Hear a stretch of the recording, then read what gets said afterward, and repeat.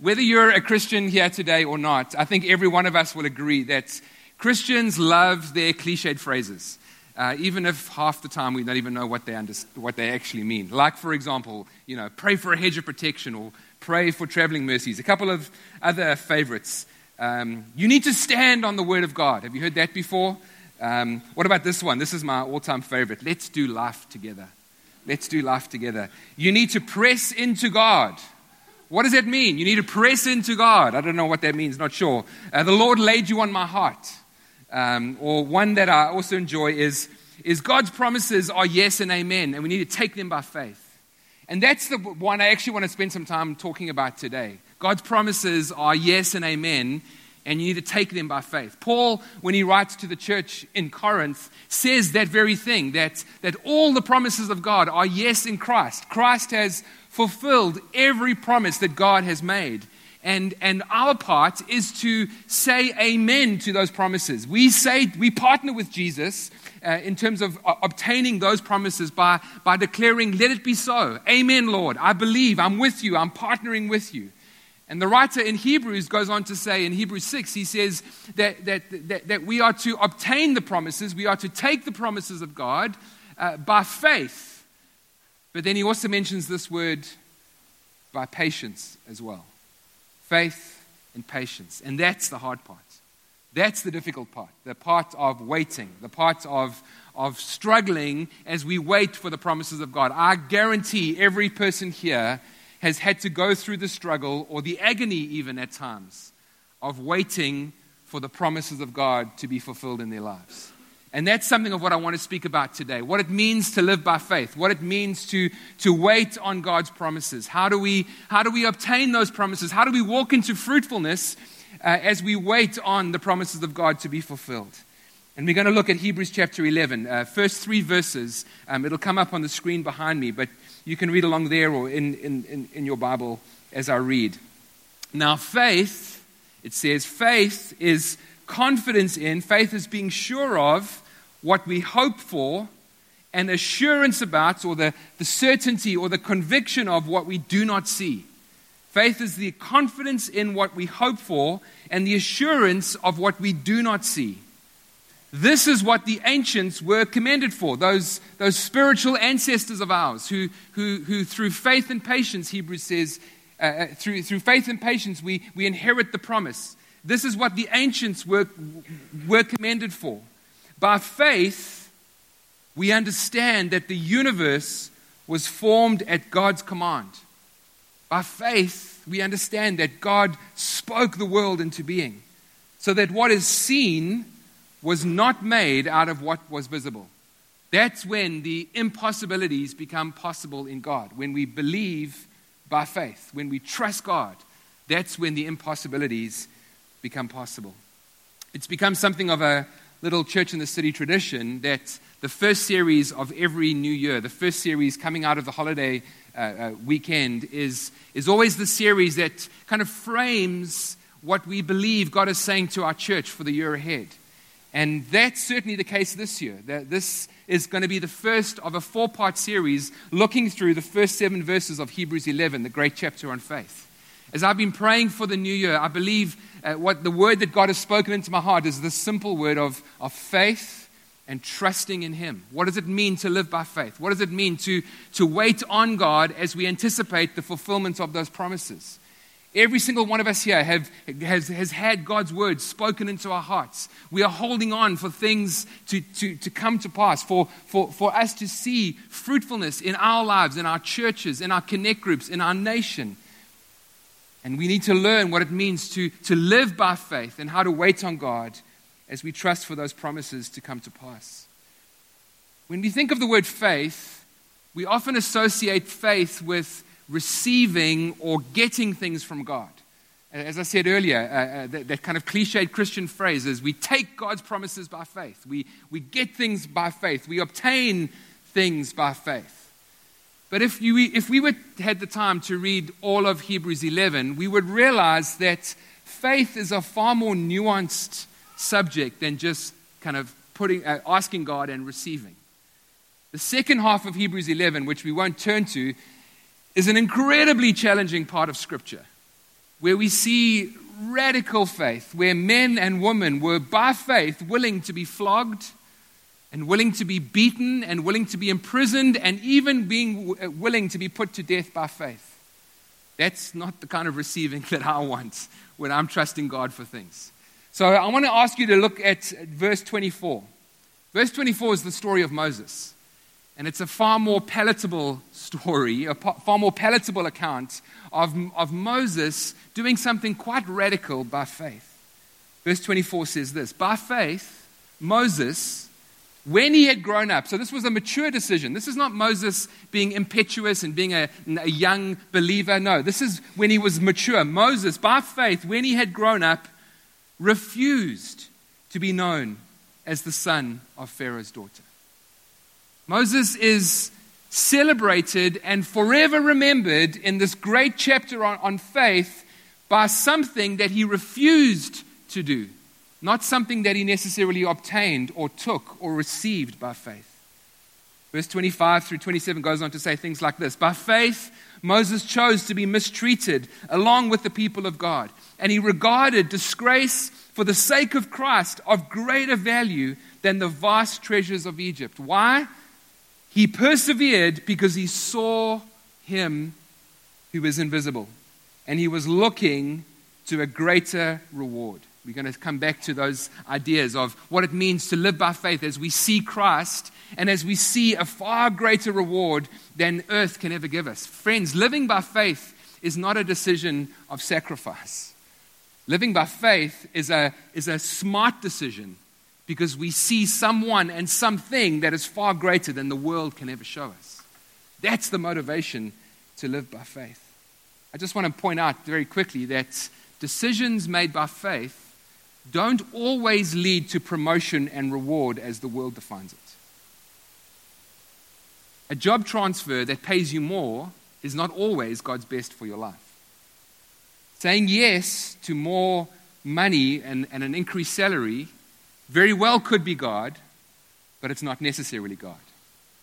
We have to make those decisions by faith. The account of Elijah, although it's not specifically mentioned in Hebrews 11 does talk about the prophets who live by faith, but the account of Elijah, one of the great prophets of God that's told in 1 Kings 17, 18, and 19, it kind of brings some similar truth to this story of things that we learned about Moses. It tells us in 1 Kings 17 that Elijah has this audience with King Ahab. And he goes into the presence of the king and he says, as surely as the Lord lives, which is absolutely certain, as surely as the Lord lives, King Ahab, it's not going to rain for the next few years until I say so. Imagine the audacity or the confidence of saying that. I think to kind of give it some context, just remember, Israel was an agricultural society. So Elijah going into the king's presence to declare that it's not going to rain for a few years according to the word of the Lord is not too dissimilar to one of us having a private audience with the President of the United States in 2004 and saying to him, according to the word of the Lord, the housing market is going to crash in 3 or 4 years' time. I mean, that's the level of statement, the weight of statement that Elijah is making. I mean, imagine what he must have felt after coming out of the king's presence. Wow, God, what's next? A ministry tour? Where are we going? What stage am I going to be speaking on? Surely there must be a book deal or a movie deal coming out of this. There's going to be fame and fortune. I had an audience with the king and declared the word of the Lord. But verse 2 of 1 Kings 17 tells us an entirely different picture. Look at this. The word of the Lord came to Elijah. Leave here, turn east, and hide in the Kerith ravine. You will drink from the brook I have directed the ravens to feed you there. Hide in a ravine. Drink from a brook. Be fed by ravens. I mean, Elijah must have been saying, so God, there's no fame and fortune? And the answer to that is no.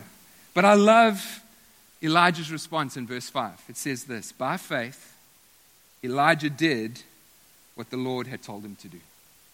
By faith, Elijah did what the Lord had told him to do. I know that every person here who believes in Jesus as their Lord and Savior wants to be used greatly by God in their sphere of influence. Whatever God has called you to, arts, business, parenting, education, healthcare, whatever area God has called you to, whatever sphere of influence God has entrusted to you, I know that you are sitting here today wanting to be used greatly and significantly by God. But the overwhelming evidence of Scripture and the overwhelming evidence of church history and the overwhelming evidence of my own experience of seeing men and women around me who have been used greatly by God is this, that being used greatly by God is often preceded by them having to make a decision to say yes to God to something that doesn't always make sense. Even if it means being hidden in obscurity for a certain season. You see, the reason is that God needs to work on our character and work on our hearts. I love what God says in 1 Kings 17. He says to Elijah, I have directed the ravens to feed you there. You see, he's saying to Elijah, there's a place that I need you to get to. There's a place I need you to be where the supernatural is going to break into your life. And that place is not necessarily a physical place. It's a place in our hearts where we can trust God absolutely. That's where breakthrough comes. It's a place where we love God. It's a place where we are obedient to God. It's a place where we are willing to become less so that God can become more. It's a place where pride and fear and even logic needs to get out the way so that faith can take its place. Sometimes logic and reasoning is the biggest obstacle to saying yes to God because it doesn't make sense to us. And God wants us to get to that place where the supernatural can begin to break in. Elijah's greatest moment was still to come. If you know the story, if you know the accounts, in 1 Kings 19, Elijah is going to be called to Mount Carmel where he's going to face 450 prophets of Baal. And God is going to ask him to perform a radical act of faith and obedience. He's going to be asked to pour water on the altar and still trust for the fire of God to fall. And that's going to usher in a massive revival into Israel. But before God could bring Elijah to that place, he needed to work on his heart. He needed to lay that foundation of faith in his heart. Same is true for us, friends. The amazing truth of this gospel is that you and I, and someone who's here today who might not know Jesus, you can receive Jesus today as your Lord and Savior. You can be baptized and filled with the Holy Spirit. You can begin to operate in the gifts of the Spirit in one day. Saved, filled with the Spirit, prophesying in one day. But it takes some time for God to work in our character so that the full weight of His glory and plan and purpose can begin to be expressed in and through our lives. And that's where faith is involved. That's where the partnership with God is involved. Often those seasons of God working in our hearts are those seasons of obscurity. I know many of us here have made some painful decisions out of the limelight. Decisions that have been quite costly because we're following what God is asking us to do. So what do we learn from Elijah saying yes to obscurity? And what do we learn from Moses by faith being willing to refuse the treasures of Egypt? Well, I think it's this. I think we learn that faith is not so much about something that we do, but it's more about something that we're in. Faith is not about something that we do as much as it is about something that we're in. And what we're in is an intimate, loving relationship with God the Father through His Son, Jesus Christ. I love the focus of worship this morning. Deb's bringing that kind of exhortation of the Father's heart. And then Colleen picking up on it and just sensing the expressive love of the Father. That's what faith is all about. It's a journey of relationship with God the Father, one that we can trust through His Son, Jesus. This is true of Moses. This is true of Elijah. This is true of every single one of these people that are mentioned in Hebrews 11. This is true of you and me. These are not superheroes. These are not spiritual superheroes. These are regular frail people like you and me. Sharita prayed that at the prayer meeting this morning. Thank you, Lord, that we are frail, normal, regular people that you are using. And I thank the Lord for that. When I read the Word of God, I'm encouraged by, if I'm honest, I'm encouraged by the frailty of the people that God uses.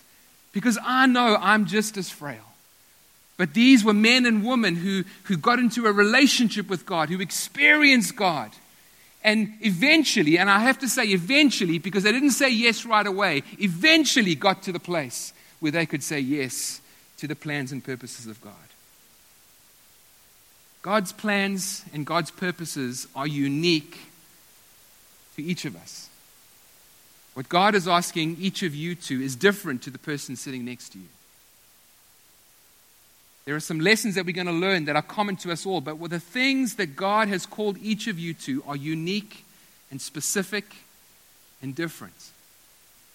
I was just pondering this reality when, over this winter break, as a family, we went to visit Northwestern, where Hannah is going to school. Bex was back with us from Boston, and a couple of days after Christmas, we were walking along the lakefront by Northwestern. I mean, it's a breathtaking campus.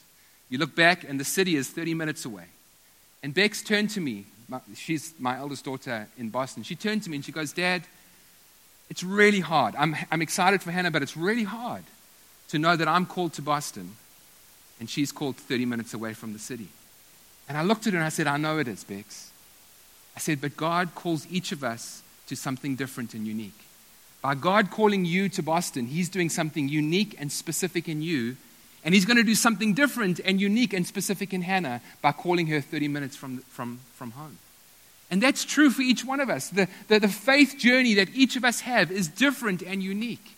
God called Moses to refuse the riches and the treasures of Egypt. God called Elijah to hide in obscurity. God called Caleb to offer a better sacrifice. God called Enoch to walk with him. God called Noah to build an ark. God called Abraham to leave his country.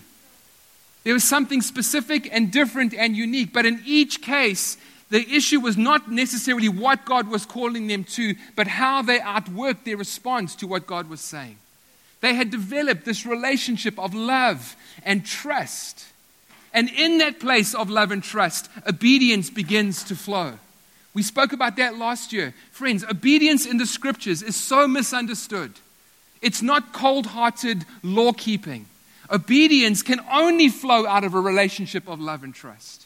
As we come to love God, we learn to trust Him. And because we trust Him, we can obey Him. And when we obey God, it provides the faith foundation on which God's faithfulness can be displayed. And that's how we grow in faith. We remember how God has been faithful in the past, which gives us courage to step out again in faith. The question I need to ask us all today is, what has God asked you to do by faith? What are the specific things He's asking you to do? What has God promised you? How has God shown you His faithfulness in the past? These are questions that I want us to consider and ponder in the coming weeks. What has God called you to? What has God promised you? How has God shown His faithfulness in the past? How are we to respond to the season of waiting for God's promises to come to pass? 3 quick things about living by faith. Firstly, living by faith involves seeing. Living by faith involves seeing. Look at Hebrews chapter 11, verse 1. Faith is the assurance of what we do not see. Well, I just said faith is by seeing, but it's not seeing with our natural eyes. Hebrews 11, verse 1 could very easily say faith is the assurance of what we do not see with our natural eyes. But faith is the assurance of what we see with the eyes of our heart. You see, if we're going to make decisions like Moses and Elijah and the other people in Hebrews 11, we have to have one thing, and that is a vision of Jesus. We have to acknowledge that Jesus is far greater than anything we see in this world, and heaven is far more significant and greater than anything we have before us in this world. That's what enabled Moses to make this decision, which many of us would say is a sacrifice, but was not a sacrifice at all. He saw one that was greater than Pharaoh. He saw the King of Kings. He saw something that was far greater than all the riches of ancient Egypt. He saw the treasures of heaven, which will never perish and never rust and cannot be stolen. And that kind of vision is what enabled Paul to live the life that he lived. Paul writes again to the church in Corinth. He says this, he says, these light and momentary troubles are achieving for us an eternal glory that far outweighs them all. So we fix our eyes not on what is seen, but on what is unseen. Hebrews 12 says the same sort of thing. In order to run with perseverance the race marked out for us. And friends, you and I know that this faith journey that God calls us to is often a race of perseverance. It requires tenacity. It requires holding on. When all else seems lost, we're standing on the Word of God. We're running the race marked out for us. And the only way we can do that is if we fix our eyes on Jesus. Not gaze occasionally at Jesus. Not glance out of the corner of our eye at Jesus, but fix our eyes on Him. Focus our attention on Him. Friends, living by faith, having a king greater than any king this world offers, is how we see the world turned upside down. There's a verse in Acts chapter 17, which I've been reading recently this week, and just loved how I'll read the verse in a few moments, but just to quickly set the scene, Paul and his friends have been traveling through Asia Minor, going from city to city, preaching the gospel, and literally turning the city upside down. They arrive in Thessalonica, and this riot begins to rise up, and one of the Jews makes this statement in Acts chapter 17, speaking about Paul and his friends. He says, these men who have turned the world upside down have come here to Thessalonica saying that there is another king, one called Jesus. See, friends, that's how we live by faith. That's how we turn the world upside down. Not by our effort, not by hard work, but by having a vision of Jesus, a king who is far greater than any king the world can offer. We start to realize when we follow Jesus and when we live according to the principles of the kingdom, we start to realize more and more that we are increasingly out of step with the world. But instead of pulling back, God wants us to press in and to build a kingdom here on earth, to show the world what it looks like when Jesus is king. Living by faith involves seeing. Secondly, living by faith also involves hearing. Hebrews 11 says, by faith, the universe was created by the Word of God. You see the link between faith and the Word of God. By faith, the universe, the world was created by the Word of God. Romans 10 tells us something very similar. Faith comes by hearing, and hearing from the Word of God. Friends, I want to say God speaks to His people. And we have to learn how to recognize God's voice. God is speaking to His people today. And we have to be those that recognize, learn to recognize, and to hear His voice. Some of us sitting here today might say, but some people get up and they say, I heard God say this, or I heard God say that. And you might think at times, well, how on earth do they get to hear God? Because I don't hear God in that way. I want to say, friends, we need to, the simple place to start is to start where God's word has been made plain and clear. Remove the distractions and learn to hear the voice of God in an undistracted manner.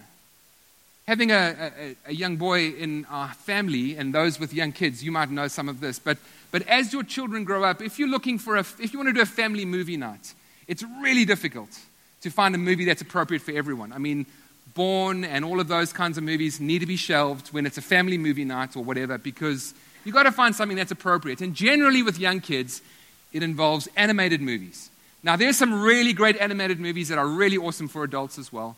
But by and large, some of them are, can be a little bit slow and tedious. So here's a little trick, here's a little game that I play when we watch animated family movies. Is I try to pass the time by guessing the voiceover, the voice actor of the various animated characters. But I can't do it if I see a little rat running around with a little chef's hat on. I can't figure out who that character is. So what I often do is I close my eyes. The family think I'm sleeping, but I I close my eyes to get the distractions out the way, and I try and guess who that voice actor is. And then I fall asleep. Exactly. That's when I fall asleep. The point is this: the only way to be able to really hear the voice of who's speaking is to get rid of all of those distractions. And that's sometimes, friends, what we need to do with the Word of God. God's Word is plain and clear. It's God's will that we are thankful in all circumstances. It's God's will for us that we live righteously or live right. It's God's will that we pray for those in authority, etc., etc., etc. Finding that ability to focus in and hear the word of the Lord. God says in Isaiah 66, this is how he responds to those who give priority and takes his word seriously. These are the ones I look on favor with. Those who are humble and contrite in spirit, and those who tremble at my word. Friends, the revealed word of God, the spoken word of God, the word of God that comes to us by the Holy Spirit, spoken into our hearts, is how the church, how you and I are called to live. It's what gives us our identity. You know we're called believers? You know that? We're called believers. Why? Because we believe. Because we believe the word of God. Because we believe Jesus. Listen to this quote that I found by Matthew Paris. Matthew Paris is a British, he's a British journalist. Sorry, I got stuck on that word. British journalist. And he writes a column, I think it's for The Guardian. And he says this about Christians. Christians cannot modify their morality from a fear of becoming isolated from changing public opinion. It's time that convinced Christians stop trying to reconcile their spiritual beliefs with the modern age. If one thing comes clearly through every account we have of Jesus' teaching, it is that his followers are not urged to accommodate themselves to their age, but to the mind of God. Christianity is not supposed to be comfortable or feel natural, be all-inclusive, moderate, or even sensible. The church stands for revealed truth and divine inspiration, or it stands for nothing.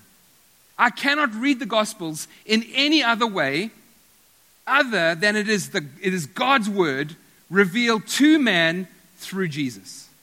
Revelation, therefore, and not logic, lie at the center of the church's message. You cannot pick and choose from revealed truth. Do you know that that's an atheist who wrote that?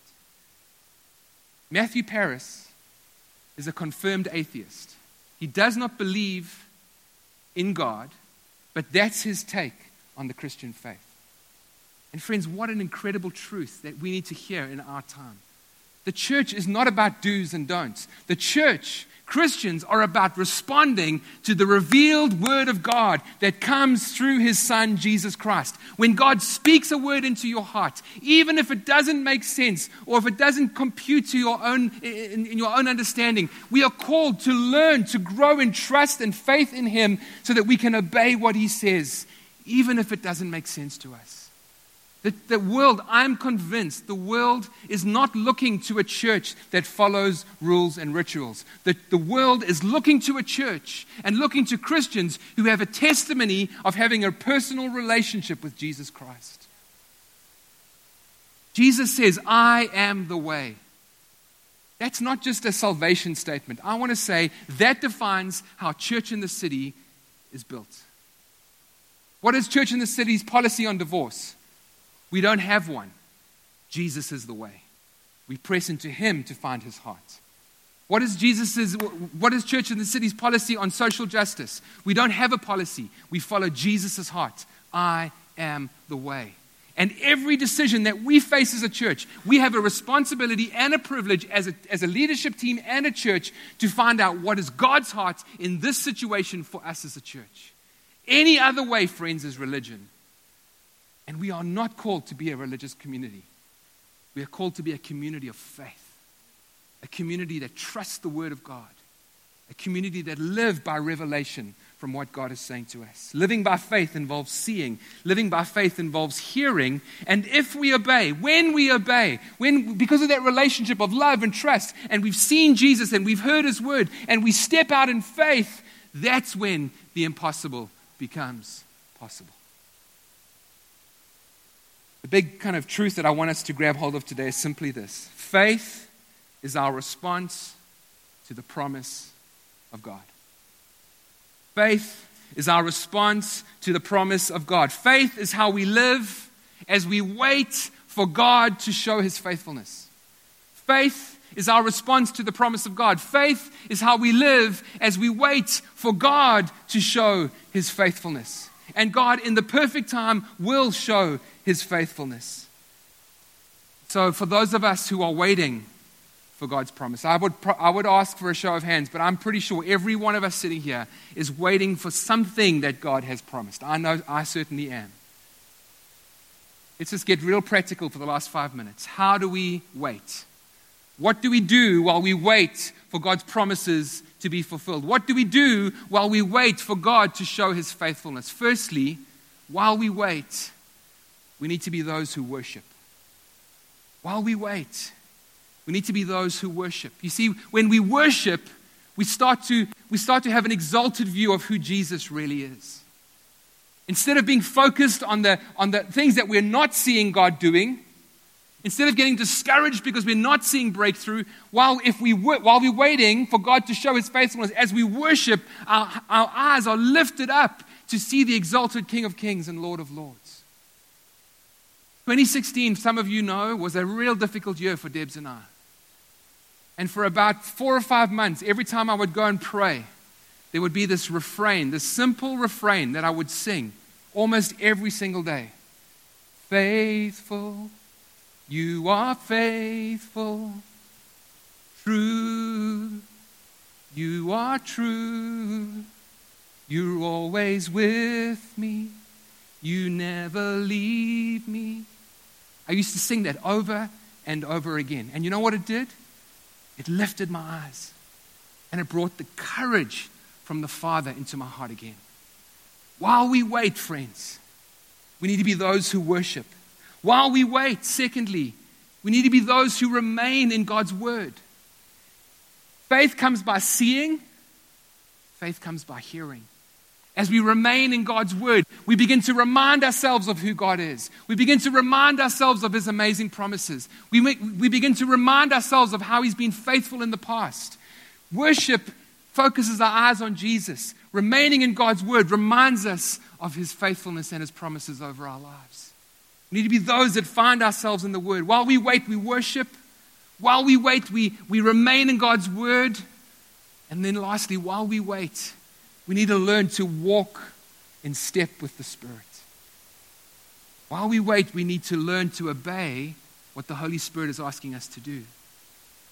Galatians 5 says this, keep in step with the Spirit. I love that because that gives me a picture of wherever I'm going, the Holy Spirit is right with me because I'm keeping in step with Him.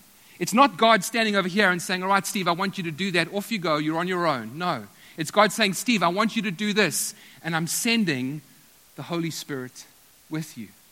Keep in step with the Spirit. The word encourager in John 16, the word parakletos in the Greek actually means this.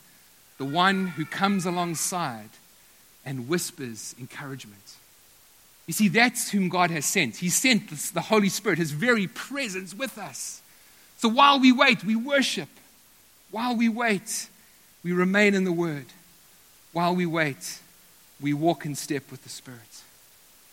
Mark mentioned this morning at the prayer meeting, and I'm going to end with this. Mark mentioned this morning in the prayer meeting a verse out of Philippians 3, which is actually one of my all-time favorite verses. Paul is writing about this journey that he was on, of forsaking those things that used to define him, forsaking his education and his status and his birthright, and forsaking all of that and regarding it all as rubbish compared to the surpassing greatness of knowing God. And then he uses this phrase. He says, not that I've obtained all that God has called me to, but I press on, I press forward, I run with perseverance to take hold of that for which God has taken hold of me for. Think about that. Paul says, I press on to take hold, to lay hold of that for which Christ has taken hold of me for. That means that God has taken hold of you for something. God has taken hold of me for something. God has taken hold of this church for something. And our response is to take hold of that for which God has taken hold of you for. That unique thing. That unique calling. What has God taken hold of you for? Where has God placed you? What has God promised you? What does God want to do with you this year? Take hold of that by saying amen to Jesus' yes. Saying, so be it, Lord. Your promise is yes in Christ, but so be it. And while I wait for that promise to be fulfilled, while I wait for the fullness of what you've taken hold of me for to be outworked, Lord, I'm going to worship. I'm going to worship, Lord. I'm going to remain in your word. I'm going to remind myself of your faithfulness. And Holy Spirit, I'm going to keep in step with you. I'm going to keep in step with you. Can we close in prayer before I call Mark up? And I'm going to ask Mark just to facilitate if there's any ministry or whatever. But I want us to pray this morning. There might be some individual responses here today, but I feel this is an opportunity for us to respond as a community, as a church together, to say, Lord, yes, me. Yes, you've taken hold of me for things, and I want to take hold of those things. Yes, Lord, let this be the year of faith, but also, Lord, for our church, let this be the year we begin to see more and more of your promises coming to pass. Let's close our eyes together. Father, thank you. Thank you for speaking to us this morning. Thank you for the gift of your Son. Jesus, we just so love being in your presence. We are so grateful, so just undone as we consider all that you have done in our hearts and lives. Holy Spirit, thank you that you are the encourager. You walk alongside, whispering words of encouragement, anointing us, equipping us, strengthening us, comforting us. Holy Spirit, even now, we ask for your presence to fall upon us, to touch us this morning. Where our eyes have fallen from you, Jesus, Holy Spirit, would you just come gently and lift our heads?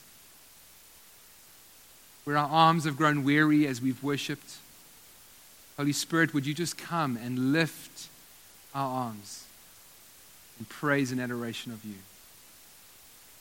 Where our ears, Lord, have grown deaf at your word,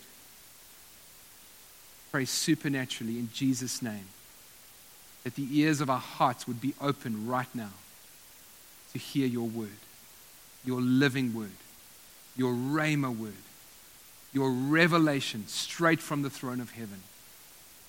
Even now, Lord, I pray that you would begin to speak dreams and hopes, desires. As we go to sleep tonight, Lord God, I pray that you would speak to us in dreams and visions. Remind us, Lord, of promises spoken years ago, but haven't yet been fulfilled. Holy Spirit, where our legs have grown tired of keeping in step with you, where we've veered off the path, where we haven't run with perseverance the race marked out for us. Holy Spirit, would you take us by the hand? Would you lead us back so that we can walk into the fullness of your plan for us, Lord? Touch us, Holy Spirit. Touch us, Holy Spirit. Fill our hearts with faith. We want to see the impossible become possible. We want this to be a year of signs, wonders, and miracles. We want this to be the year, Lord God, where the most hardened of hearts breaks in your presence. We want this to be the year, Lord God, where family members and friends and work colleagues fall at your feet, Jesus, exalting you as Lord and Savior. We want this to be the year, Lord Jesus, where peace and righteousness reigns in the streets of our city. We want this to be the year, Lord God, where the gospel is declared. And you, Jesus, are worshipped in song, in dance, in art, through business, through social work, through education, through lawmaking, in every way possible, Jesus. We want your kingdom to come. We want your will to be done here on earth, here in Chicago, just as it is in heaven, Lord God. Stir our hearts, Lord. May we make room in our hearts for more of you. I pray, Lord, even now, rip open our hearts. Enlarge the capacity of our hearts for more of heaven to invade in us and then through us, Lord God. Thank you, Lord. Just as every eye remains closed, I want to just do one last thing before I hand over to Mark. Part of the challenge, part of the reality being a follower of Jesus is that there are times that we have to wait for his promises to be fulfilled. But there's one promise that is answered right away. And that is the promise of new life, the promise of salvation. The Bible teaches that if we believe in our hearts, confess with our mouths that Jesus is Lord, the Bible teaches we are saved. We are immediately born again. That's the Bible's language for our hearts being made alive to the things of God. I want to ask you today, if you're perhaps visiting church in the city or maybe been coming for a while and you know you've never made that commitment to Jesus, you've never received Jesus into your hearts as Lord and Savior, we don't have to wait any longer. The Bible teaches he's right here. We receive him by faith. That's you. You're saying, Steve, I want to know Jesus. I don't want to know religion. I want to know Jesus. I want to have a testimony of knowing Jesus. I would love to lead you in a prayer this morning, right where you are seated. I will just help you pray, where you will literally say, Jesus, would you come into my heart and be my Lord and Savior? If that's you, if you're saying, yes, Steve, I want to know Jesus, could you quickly lift your hand and look at me? I'd love to be able to pray with you this morning. Anyone? Anyone want to respond to that invitation this morning? Thank you, Jesus, for the amazing gift of salvation that you've given each of us. Thank you for the gospel. Thank you for the grace, your grace that is new every morning, for your love that endures forever, for your mercy, Lord God. Thank you that we are in you and righteous because of that. We love you. We praise you. In Jesus' name we pray. Amen. Amen.